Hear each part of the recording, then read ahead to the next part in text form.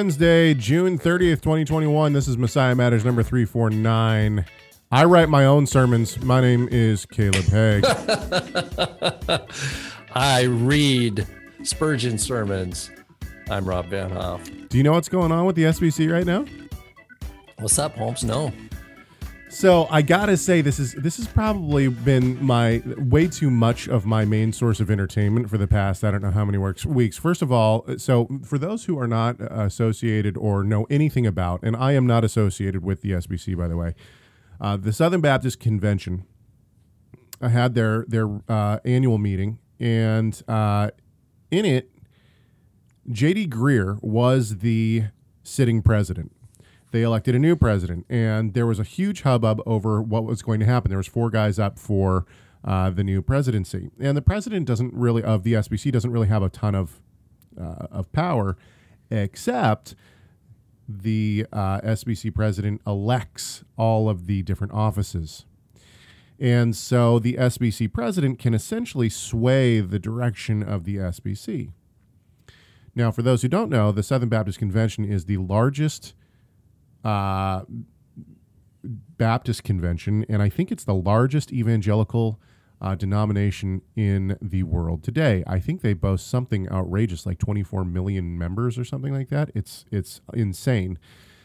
Anyway, so they are also known as the last holdout of conservative evangelicalism. Well, in the elections of their new presidency, there were 2 guys who were very conservative, and there were guys who were leaning more liberal. And Ed Litton was the most liberal guy up for the presidency, and he won. And this was like the huge hubbub. Okay, well, as any political scandal should rightly go, after Litton was elected as president of the SBC, it comes out that he has actually plagiarized a sermon. And he plagiarized a sermon from the former president, J.D. Greear. And there's been some great editorial work done in video editing to show the side-by-side of these guys, so it's not word for word. It's like Joe Biden. It's like from the 80s. It's insane. So this comes out, right? And all of a sudden, J.D. Greear comes out with a statement and says, "Oh yeah, he asked me if he could use that, that sermon," and I said, "Yeah, not a problem." And then Litton comes out and says, "Yeah, I probably shouldn't have done that. No big deal."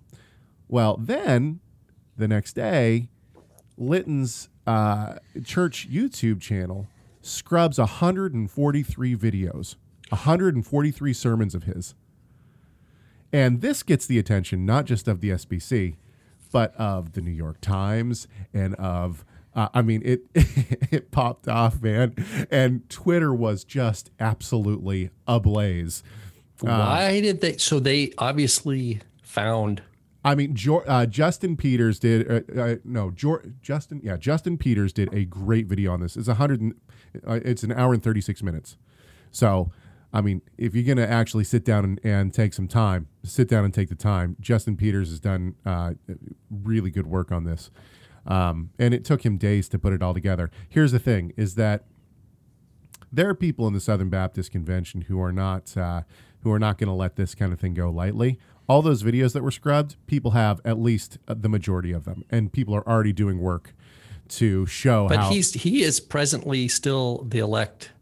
He's still the president of the SBC. Now it's been a couple of weeks since he was elected, and the thing is like now. And these videos were pulled subsequent to his election, yes.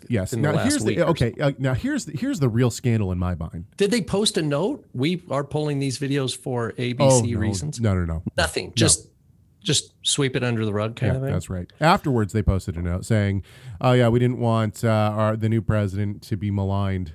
People to search through his sermons to search for stuff. First of all, if you are a servant of the Most High, your sermons should be good enough that anyone can go through them and look for error. Number one. Well, and there's no problem with citing another pastor at all. There is a difference between citing and plagiarism, and this is clear plagiarism. And it sounds like Greear it's like love covers up a transgression. Well, like Greer was saying, yeah, he asked me, I'm okay with it. Yeah, it's all as a way politics. of It's as a way of- politics. But here's the thing: is that it's brought up some interesting conversations with me and other people. Initially, I was saying, yeah, okay, well, as faithful servants of the Most High, what is the goal of trying to handle the Scriptures for a community? And the answer is the goal is to try to expound on the Scriptures, give the audience the true understanding and meaning of the Scriptures, and give them the gospel. This is the goal of a pastor. And so, and a preacher. And so, as a preacher, if somebody else wants to use my material, should I let them? And the answer is, yeah, sure, why not? At the same time, now that was the initial take that I was taking. Okay, so is plagiarism necessarily a bad thing? Well, obviously, plagiarism would be on the level of stealing, because if you're not citing sources, then you're stealing somebody else's material. That's theft. Right. That's a good point. But at the same time, okay, should a pastor always write his own sermons? Is kind of one of the questions that's come up. And I believe that it is, if you have gotten into ministry and part of that ministry is preaching on Sundays, you've done that because you think that the Lord has given you the ability to handle the Scriptures and to give your thoughts on it so that people will hear the gospel through you. If all you're going to do is get up and preach somebody else's sermon, then why not just let them read the other person's or have somebody else do it? It doesn't make any sense. In other words, it's almost denying the call that the Lord has given you. That's number one. Number two, the biggest problem that I have is not necessarily, although I think the plagiarism is a bad thing, the biggest problem is not the plagiarism. The biggest problem is the heresy that was in J.D. Greer's original sermon, which was then restated by Litton. And what these guys, okay, so this is a new facet now. What these guys are doing is they're walking down the. I'm actually going to be writing quite a bit on this because I see this happening in the Torah movement as well. I think that some of the teachers in the Hebrew roots and the Messianic movement are going down this exact same path. With that said, Greer says in his original sermon that, and he's talking about greed. Actually, it's on homosexuality in Romans 1 is what the sermon's on. And Greer says that God whispers about sexual sin in the Bible, but he shouts about greed. To me, this shows the wokeism and the social justice. So say that again. He whispers about, and if you go on Twitter right now, everyone's talking about God whispering, and that's like they're making fun of Greer and Litton on this. Like Yeshua himself saying, "A wicked and adulterous generation." You and I, abomination. It's an abomination. Basically, what they're trying to do is they're trying to. Okay, go ahead. They're trying to soften the blow of homosexual sin. They're trying to say that if you have been greedy or if you have been, anything that has to do with money is more egregious than homosexual sin. And the reason that they're doing this is because ultimately, I think that the SBC is walking down the path towards liberal theology of trying to allow homosexuals into not only into the churches but also into.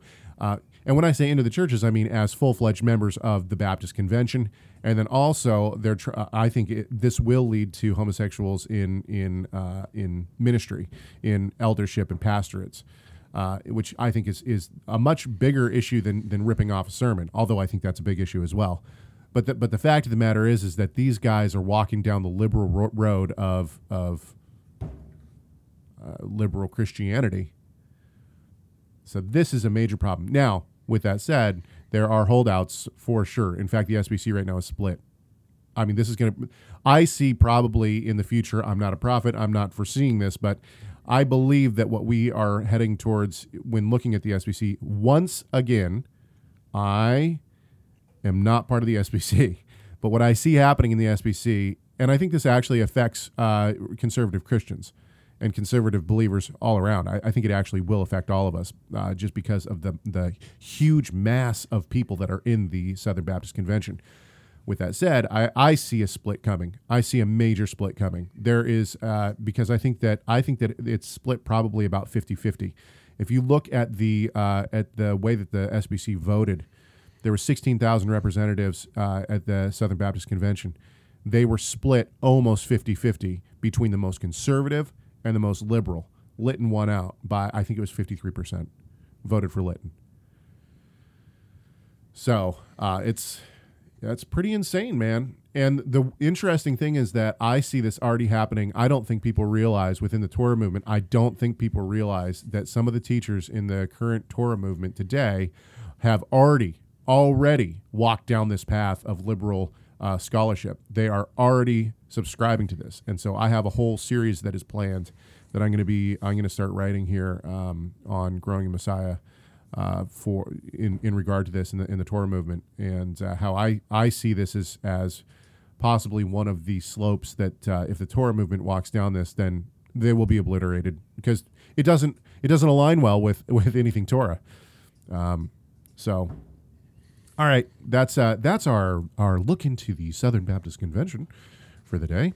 Let's do this. 253-465-3205. It's 253-465-3205. It's a message machine. It is not us. If you call it, you don't get to be on air. You don't get to talk to us.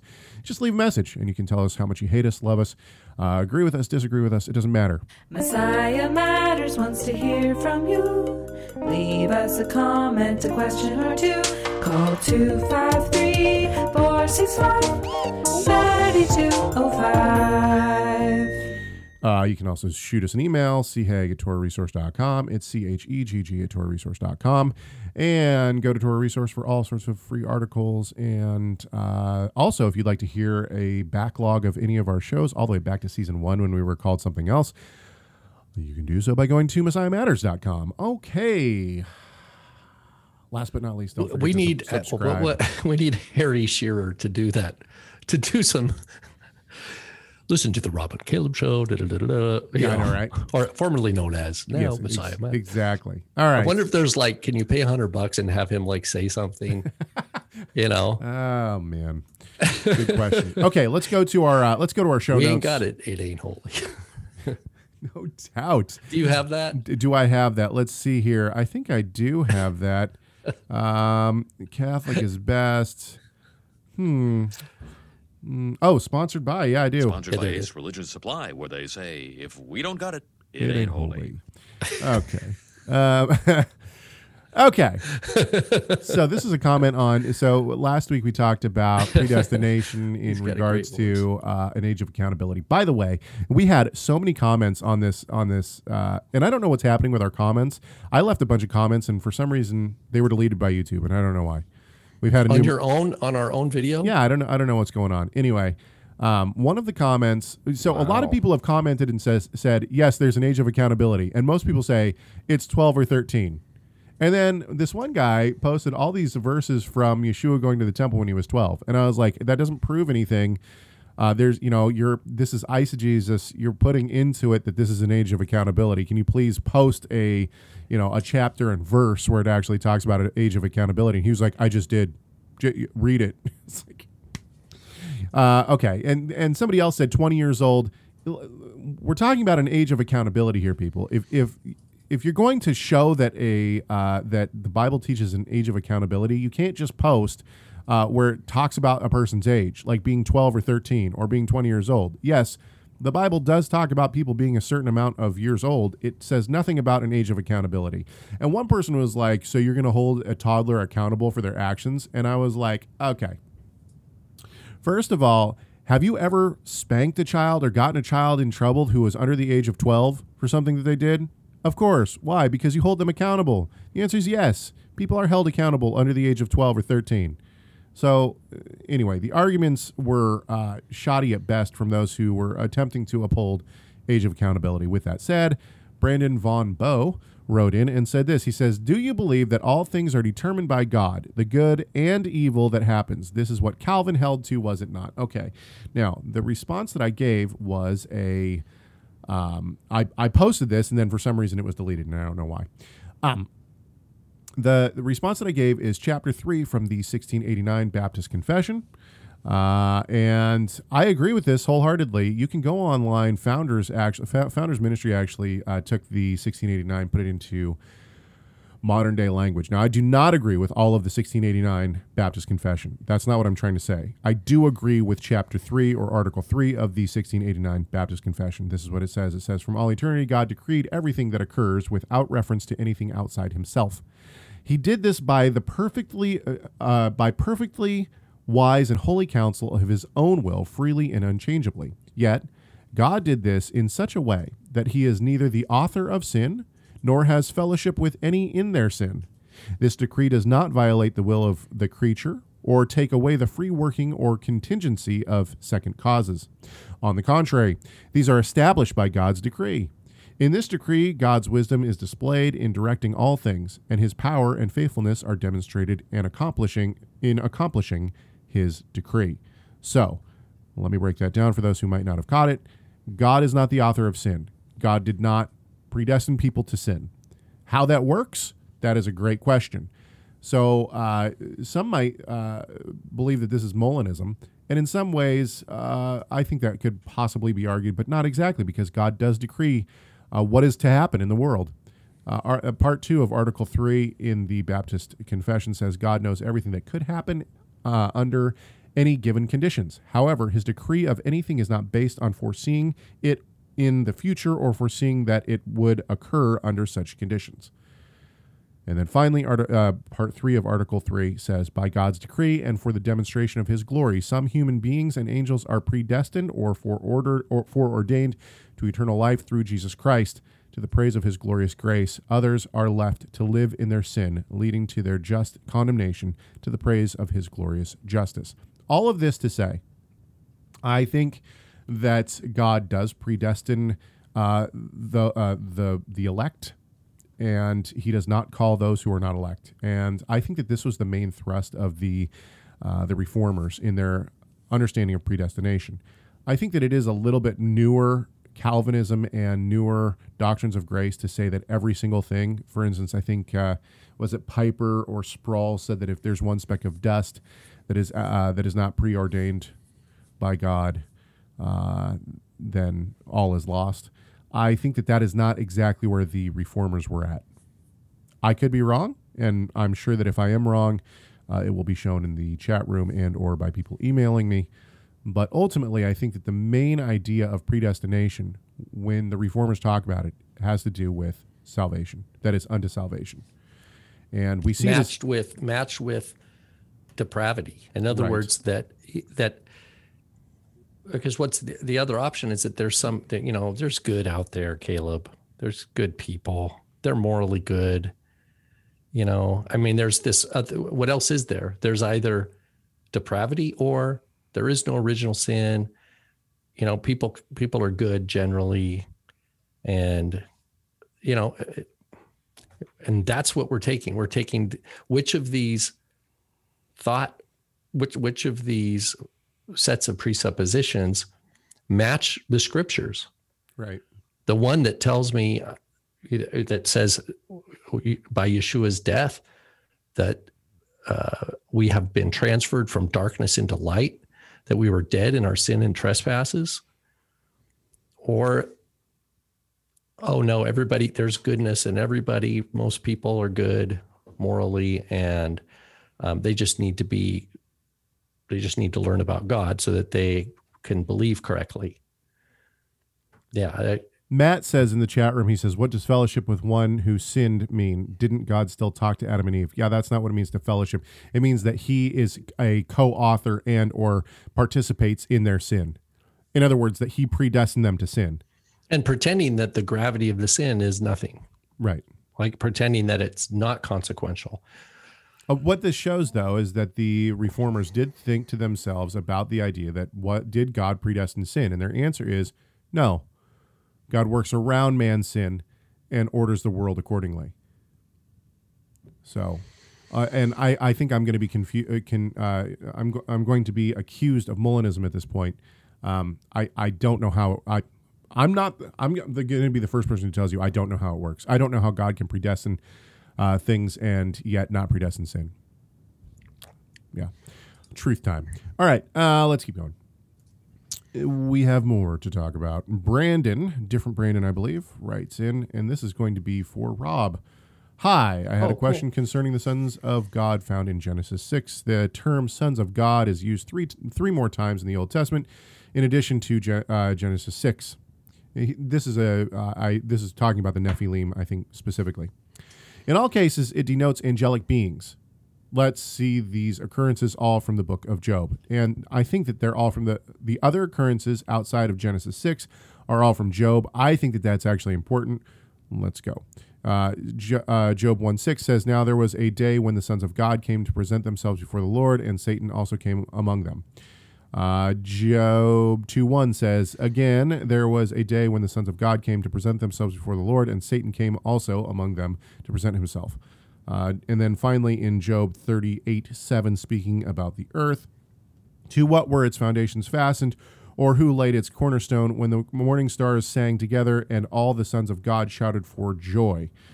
So, then this is Brandon's conclusion. Is it safe to say then that the sons of God is most definitely referring to angelic beings in Genesis 6? Which leads to the question, how are angels able to reproduce with humans? And we're going to let Rob take this because Rob's headspace is very much in this place right now. And go. That's a great question. Let's leave it at that. Next. No. So it's true. Yeah, you can look up in Hebrew, B'nai HaElohim occurs there in Genesis 6 and in Job, beginning of Job. And then B'nai Elohim without the definite article, I think it's Job 38, I think was that last one. And so the question is, what is this referring to? And I think my personal take is that it depends upon context. That just like the word Elohim, Moses is called Elohim by God. He says, "You will be to Pharaoh, you'll be Elohim."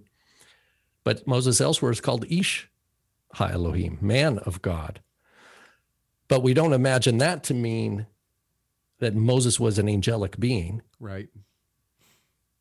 So it gets into the word Ben. Caleb's son's Ben. But the word Ben, the noun, well, it's Benjamin, of course. But Ben means all sorts of things. Here's another example. In Job 38, if you go down a little bit further, past Ben Elohim, it talks about the constellations, and it's like the bear and her satellites or something. And it's Banav or Baneha, her sons. It's talking about stars. So when it talks about the bear and her cubs or her sons, it's poetry. It's poetry talking about stars. So to take Job 38 and say this must be the same as Job 1 and 2, or this must be the same as Genesis 6, is that's running too quickly, without, that's kind of bull in the china shop in it. You got to look at the idiom of sonship. You have to look at the point of the genealogies in Genesis 5 is to differentiate those like Enoch, Hitalech Lifanei Elohim, or I think it is, he walked with Elohim. Noah walked with Elohim. And the sons of Seth. I take the sons of Seth are the sons of Elohim as opposed to the sons of Cain. And so that's my reading of Genesis 6. And that's not my idea. That's not a new idea. That idea, this controversy concerning how to read Genesis 6 goes all the way back to the Second Temple period, before Yeshua's time.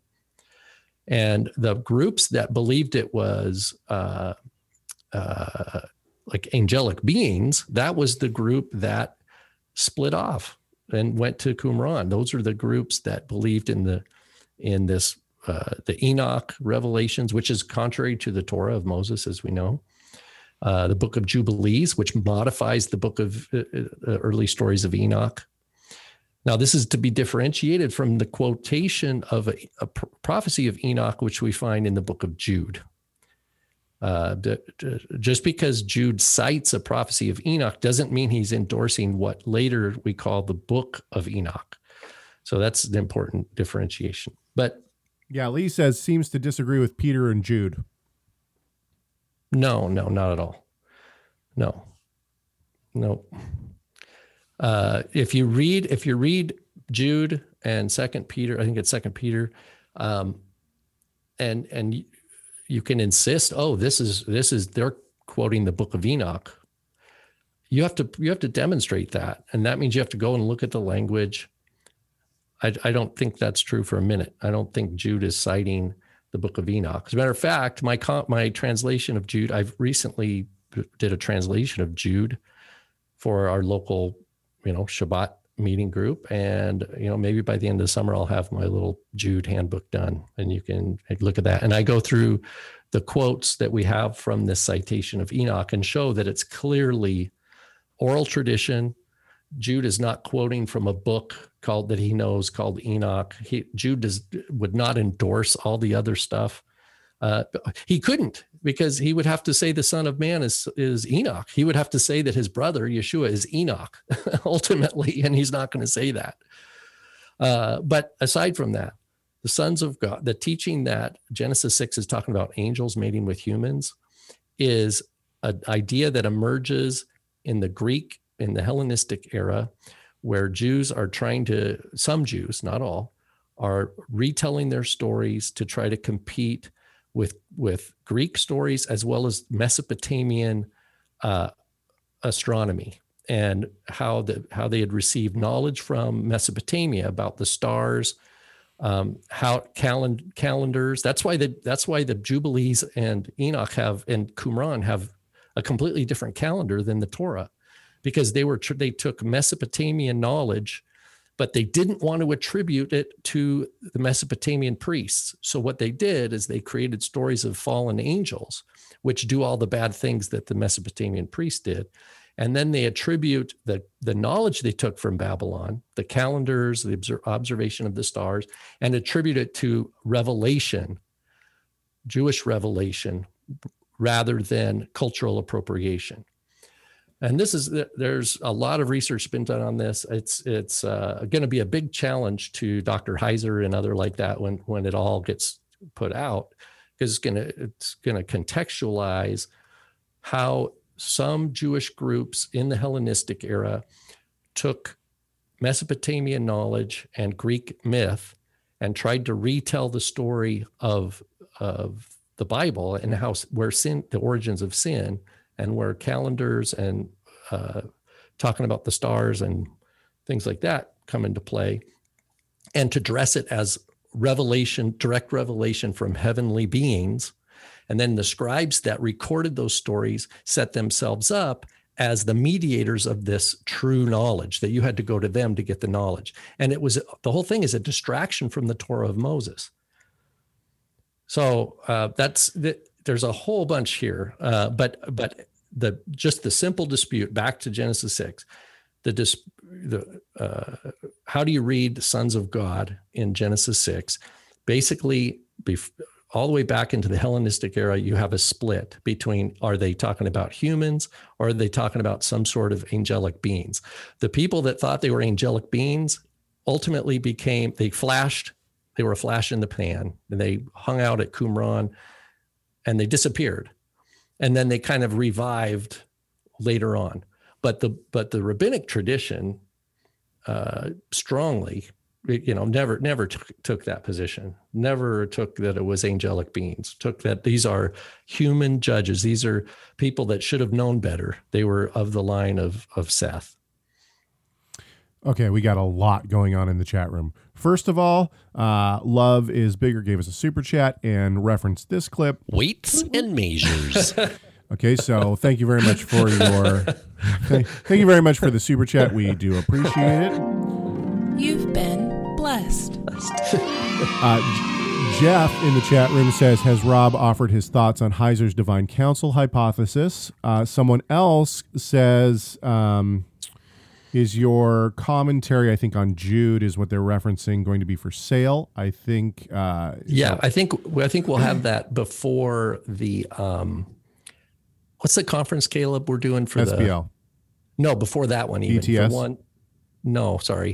The one that your dad and I will be. Oh, the if that happens, the Asian Pacific Messianic. Yeah, Conference. my hope is to have it ready before that, because I want to talk about it. So, by the end of August, I think it'll be a handbook on Jude. So that'll be available, and then Jude is awesome. I love I'm actually thinking about preaching through Jude after I do Philemon. Sweet. And then read my handbook first. I will. Jeff. So Jeff he offered his thoughts on Heiser's divine counsel hypothesis. Oh yeah. Dr. Heiser. That's where he got his doctorate. I think it was University of. No, but have you offered the question is, have you offered your thoughts on Heiser's divine counsel? Yeah, hypothesis? I don't buy it. Yeah, I don't buy it. I think what he's doing, what Heiser did, I've read his dissertation, and Heiser promotes something he calls monolatry. He says ancient Israelites believed in a multitude of gods, but they only worshiped one. And the idea was that every nation had their own god, which is right off the bat is wrong, because if he says he's going to judge the gods of Egypt, that means Egypt has more than one god right there. And so with a crayon, you can kind of make his theory work, but when you start to look at specific case after case after case, it doesn't work. It's the attempt to read the Bible through the lens of the texts such as the Canaanite literature, the Ugaritic, the Baal stories and things like that, and then looking at passages like Psalm 81 and other passages, Deuteronomy 32.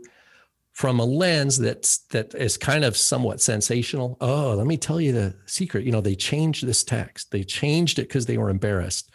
It really said B'nai Elohim in Deuteronomy 32, but the Jewish scribes of the temple were embarrassed by their own scripture, so they changed it to B'nai Israel.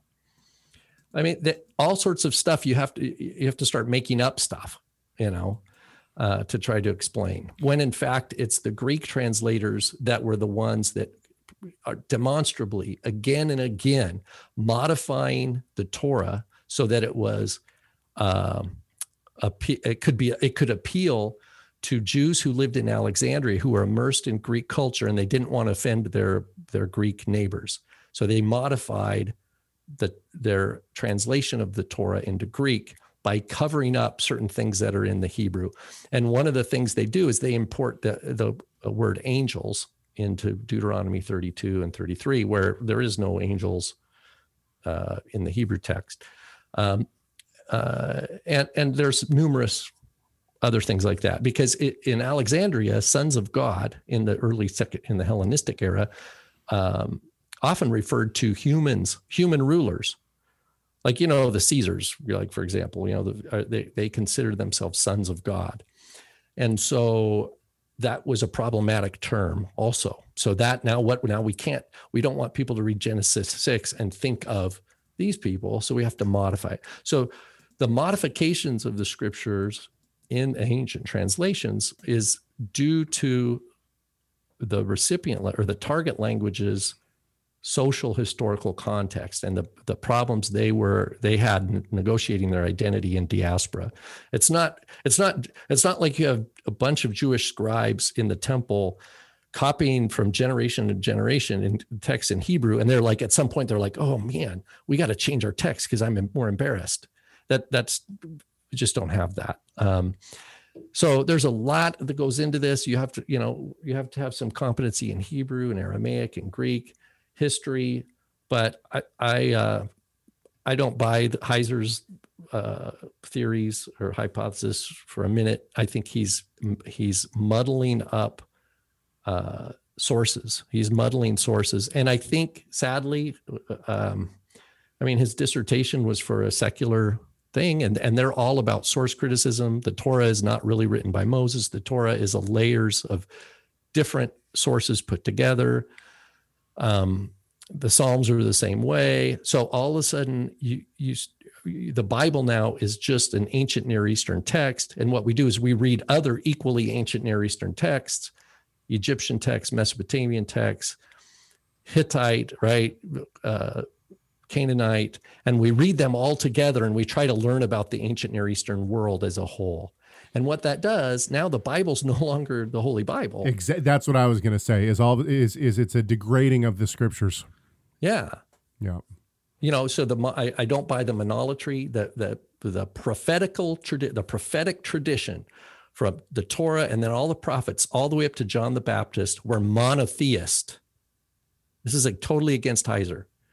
They were monotheists. They believed that there was one true God, that man was made in that image of Elohim. So when you read Genesis 1, man, look, and we're reading locally on Shabbat, so we're reading through James, and James makes the same point. You look into the Torah and you learn what kind of man you are.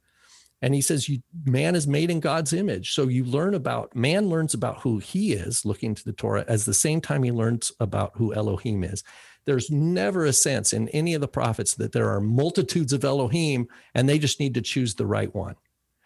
It's a narrow path. Now, I would agree, I would modify Heiser's statement of monolatry. I would say some Israelites, obviously, we know this from archaeology, some Israelites believed in other gods. We know that we don't even need to go to archaeology. We know that from the prophets themselves, because one of the main things is they're saying, repent, destroy the high places, right? Turn back to the true God, to the one true God. That's the claim. So the narrow line of faith throughout the Torah and the prophets is that of monotheism. That's it, not monolatry. Michael in the chat room asks this question. He says, my first time hearing a comprehensive explanation that Genesis 6 refers to fallen angels was Chuck Missler. Do you think his conclusion is reached similar to Heiser's? Oh, yeah. As a matter of fact, I would venture to suggest that Heiser was influenced by Missler. I think my gut feeling, and I don't know this for a fact, but my gut feeling is that Heiser listened to Missler and then went and it encouraged, it spurred him to go and study and learn.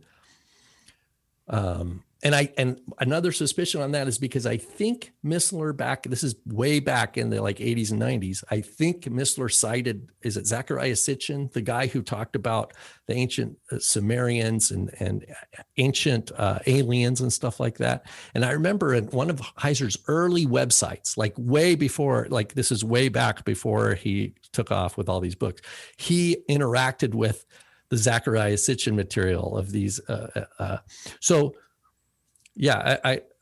Missler is another problem. Missler is an example of someone who never learned Hebrew. You could tell because he would say Benai, the Benai Elohim, and you could tell his Hebrew he was just doing his best to read English transliterations.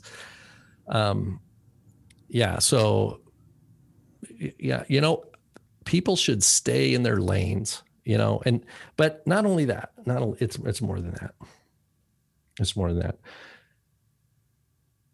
We have a crucial issue with building on rock versus building on sand. And we got to take Yeshua's words absolutely seriously. He says, whoever hears my words and does them is a wise man building on rock. When James says a man looks into the Torah to see what kind of man he is, right? Or when Paul says the Torah is holy and just, right? That is saying this is revealed. Yes, it's in human language. Yes, it's in human language, but it's the revealed words and thoughts of God. And even having the word of God is insufficient. We have to have the Ruach. This is 2 Corinthians 3. It says to this day they read it, but there's a veil over their heart. That's the issue then. So what's wrong with the human heart? Why is it that people misread the scriptures over and over and over again? Why does that happen? And these are the deepest theological issues. Enoch is not scripture. Enoch is not scripture. If you're reading Enoch or Jubilees or whatever, and you think you're getting insight into the nature of the creator of the universe, you're sadly mistaken. You've been misguided. You've been misguided. And this goes to the groups that want to add those, remember Caleb, there was the guy, the Sefer Bible or whatever, adding all these books. Yeah, this is books that were stolen from you. This is the language of the serpent. The language of the serpent is to instill doubt in you so that you actually stop believing what God has revealed and you start following after this sensationalist claim, and you start calling wisdom what in fact is not wisdom. You start calling good what is in fact not good. And now you're on a path to destruction because I think that view is headed for a deep mischief. Exactly. Isaiah 5. Woe to those who call good evil and evil good and light dark and dark light. We have to be careful readers and rereaders and meditators on the Word of God, which means it's set apart. It's not ancient Near Eastern literature. It is from the ancient Near East. It is in an ancient Near Eastern language and languages, but there's a border, there's a circle. You have to, if you do not have a theology of canon, if you don't have a sense of edges of the canon of what is reliable, what can I build on, then you have no way to know. You're in a completely relative truth kind of situation. And that's scary because you're just going to blow with the wind. Lee specifically wants you to know that he does not read the Book of Enoch. He says, Rob's going to be my teacher again next year, and I don't want him to think that. No, I don't think that for me. I'm speaking generally. I'm speaking from my own experience because I remember when I mean back in the early 90s, I was listening to Missler, and it was like, man, I need to read, I need to learn about this other stuff. And what I realized is that there's nothing wrong with reading the Book of Enoch. There's nothing wrong with reading Jubilees, but understand, make sure that you begin knowing that it's not canon. This is not scripture. This is what other Jewish people were promoting. Not only that, we have to realize that the textual transmission is such a big issue. We got to know to the best degree we can, when was it written? Like, people think that there was this thing called First Enoch, and there wasn't. It's not like First, Second, and Second Corinthians, First, Second Enoch. They're just called that. What we had is different. The oldest fragments we have from the Dead Sea Scrolls are in Aramaic, and they're just highly fractional or fragmentary, barely even identifiable as part of something that later we call the Book of Enoch, which is only 500-year-old manuscript, and Ethiopic, which scholars say, the Ethiopic was translated from the Greek from Hebrew, and probably the Hebrew from Aramaic. So that's there's so much loss of information there. Plus you have editing and anthologizing, all these things that are happening to create these things called the First Enoch. When in fact, you don't have a First Enoch. What you have, they call it the Book of Dream Visions, for example, or astronomical Enoch, or whatever they call it. And they're just these little traditions. And again, these were scribes that tried to control knowledge of the angels, of the angelic realm. They presented themselves to other Jews as, we have information about angels that you're not getting from the Torah of Moses. And it has to do with heavenly revelation and the nature of time, the nature of the stars. But what they really did, they really learned a bunch of stuff from the Babylonians and repackaged it as revelation. And so you have this whole, body of writing and legend that builds like a snowball rolling down a mountain, getting bigger and bigger and bigger. So Jeff makes a really good point. He says, tell Rob he needs bookshelves in the background, otherwise his claims of scholarship are spurious. I agree with what you're saying, and I think that one person... Go back and watch old Rob and Caleb shows where books are falling off the top of the... Somebody else says that you have not given a good explanation of what Genesis 6 is actually talking about if it's not talking about angels. Do you want to get into that now? Oh yeah. I believe they're humans. It's the line of Seth. It's the line of Seth, and the daughters of men are from the line of Cain. And that's there's one other tradition. There's one other tradition one other interpretation is that it's the divine right of kings. That in other words, they said in the ancient Near East, and there's some that have evidence for this, that when a bride was going to get married, a local leader could come and be with her on her wedding night first. Yeah, we saw that in the movie Braveheart. Yeah, and they say that happened in the ancient Near East. Right. And so they say that that B'nai Elohim, then the word Elohim is not talking about God, but it's talking about like in the book of Jonah, where it says it was a mighty city, and it says a city of Elohim. But Elohim, it doesn't mean it was a city of God. It means that it was this huge city. So the idea of that they had power, that these were kings that were in power. Okay. Let's see here. Let's move. I think we should move on if we're going to get to Kabbalah at all. Should we save this for another week? I don't even remember what's the Kabbalah conversation Okay, about. hang on just a sec. Well, Johnny says, I still think you guys should invite Mike on the show since you hosted Brant Petrie a while back. No, that's not going to happen. 100% not going to happen.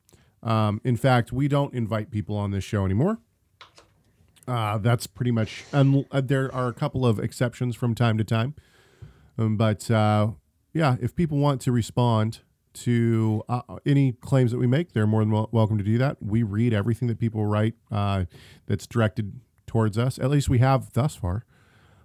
We read all of our YouTube comments. We read our emails. And if someone like Heiser would like to respond to anything that we've said, he's more than welcome to. We're small beans to. Yeah, he doesn't care about us. We're not. I mean, seriously, we're not on his radar at all, and I don't think we probably ever will be. There are other scholars that are doing. There are other scholars who are much bigger and well known than we are, who are already responding to Heiser, and so I don't think that. I think that Heiser, his last. I don't think we're on his radar. Anyway, okay. We don't have a whole lot of time. So we'll start getting into this. Hi, Caleb. This is from my good friend, Stephen. Are any of the worldviews / theologies contained within the Kabbalah rooted in the Torah or Tanakh at all? Okay, let's read that again so I can emphasize the right syllables.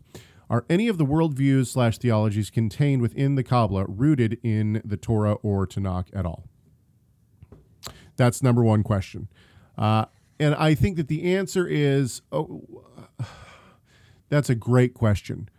I think that the answer is, when we talk about the Kabbalah in general, we have to realize that there's different categories of Kabbalah. So, for instance, Lurianic Kabbalah comes out in the 1200s, right around that time.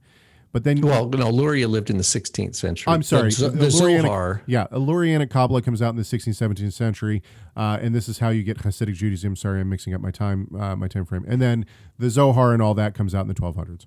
Right. And so you have, but even before that, you have Jewish Gnosticism of the first century. We see this in the book of Acts, right?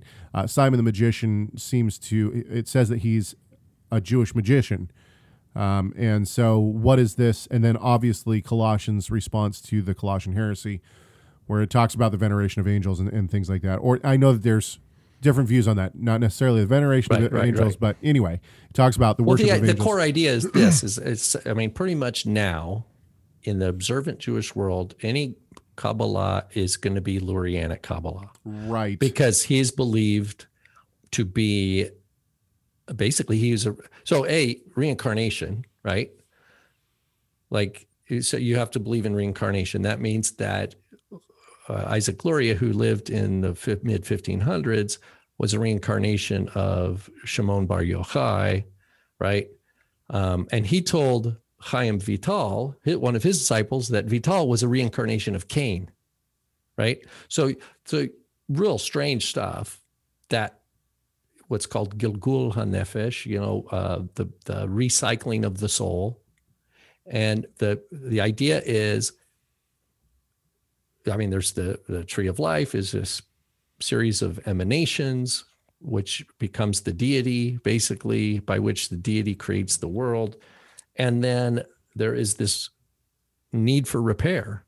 There's a need for repair, and Jews doing the commandments bring that repair that is needed for God and to the world. And if you don't do it all, if you don't do all the 613 in one lifetime, you come back and finish it. So the answer that I ultimately would give to the first question that Stephen writes in is no. It's not. It's not at all rooted in any form of the Tanakh or the Torah. It's rooted in Jewish Gnosticism. It's rooted in Gnosticism. And then Joseph in the chat room says, is it possible that God can use this kind of doctrine to pull Jews back to Messiah, considering that it may have been a response to Christianity, i.e. Metatron, we simply replace him with Messiah? I think that God can use any means which he desires to bring people to Christ. However, with that said, I do not believe that the use of Metatron is going to pull people back to Christ unless it is a direct miracle from God. And the reason why is because Metatron, the theology of Metatron says that Enoch is the one who was elevated to an angel and then elevated to a lesser Yod He Vav He, not Yeshua. And so this is paganism, and it is occultism, and it is straight from Satan. Honestly, this theology is from the dark side. And to think that that would be like asking, can God use Satanism to bring people to Christ? The answer is God can use whatever he wants, but I highly doubt that going out and preaching Satanism is going to work. This, once born from above, they're going to reject. They're going to reject all that stuff. Exactly. They're not going to continue to promote it, thinking, "Oh, I can just stay here." And yeah. Second question from Stephen: when Hasidics go to synagogue or shul, are they disconnected or compartmentalized? How do they hear/listen to the word of God and still hold on to such pagan beliefs that the Torah completely slam dunks and prohibits? I think that this needs to be thought of in all of Israel's history. From the very beginning of coming out of Israel, what does Israel do? They build a golden calf while Moses is up on the mountain. He comes down, and Israel continues. Even though they have the Torah, they continue to follow after false gods. They get here's a footnote on that. Back to the monolatry idea. Here's the problem. The problem with the scriptures also are people calling things God that aren't God. Right. So how can you ever trust a human that's calling something a God? They said, "Here is Yod He Vav He who brought you out of Egypt," and they're bound before a calf. Jeroboam does the same thing. These are the Elohim who brought you out of Egypt, and he's made up these calves. Okay. The problem throughout the Bible is human hearts are deceitful and dark, and they call things gods, which are in fact not gods. Right.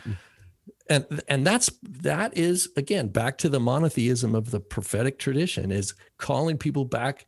Look, repent of your dead works. You're worshiping the works of your hands. Isaiah 44, he says it doesn't even occur to the guy to think I'm bowing before a block of wood. Right. Isaiah mocks it. Isaiah says the guy he's so dense that he's actually doesn't realize, it has eyes, but it doesn't see. It has ears, but it doesn't hear. It has a mouth, but it doesn't speak. Well, my son and I were reading, I had my son read the bronze serpent the other day in the Torah.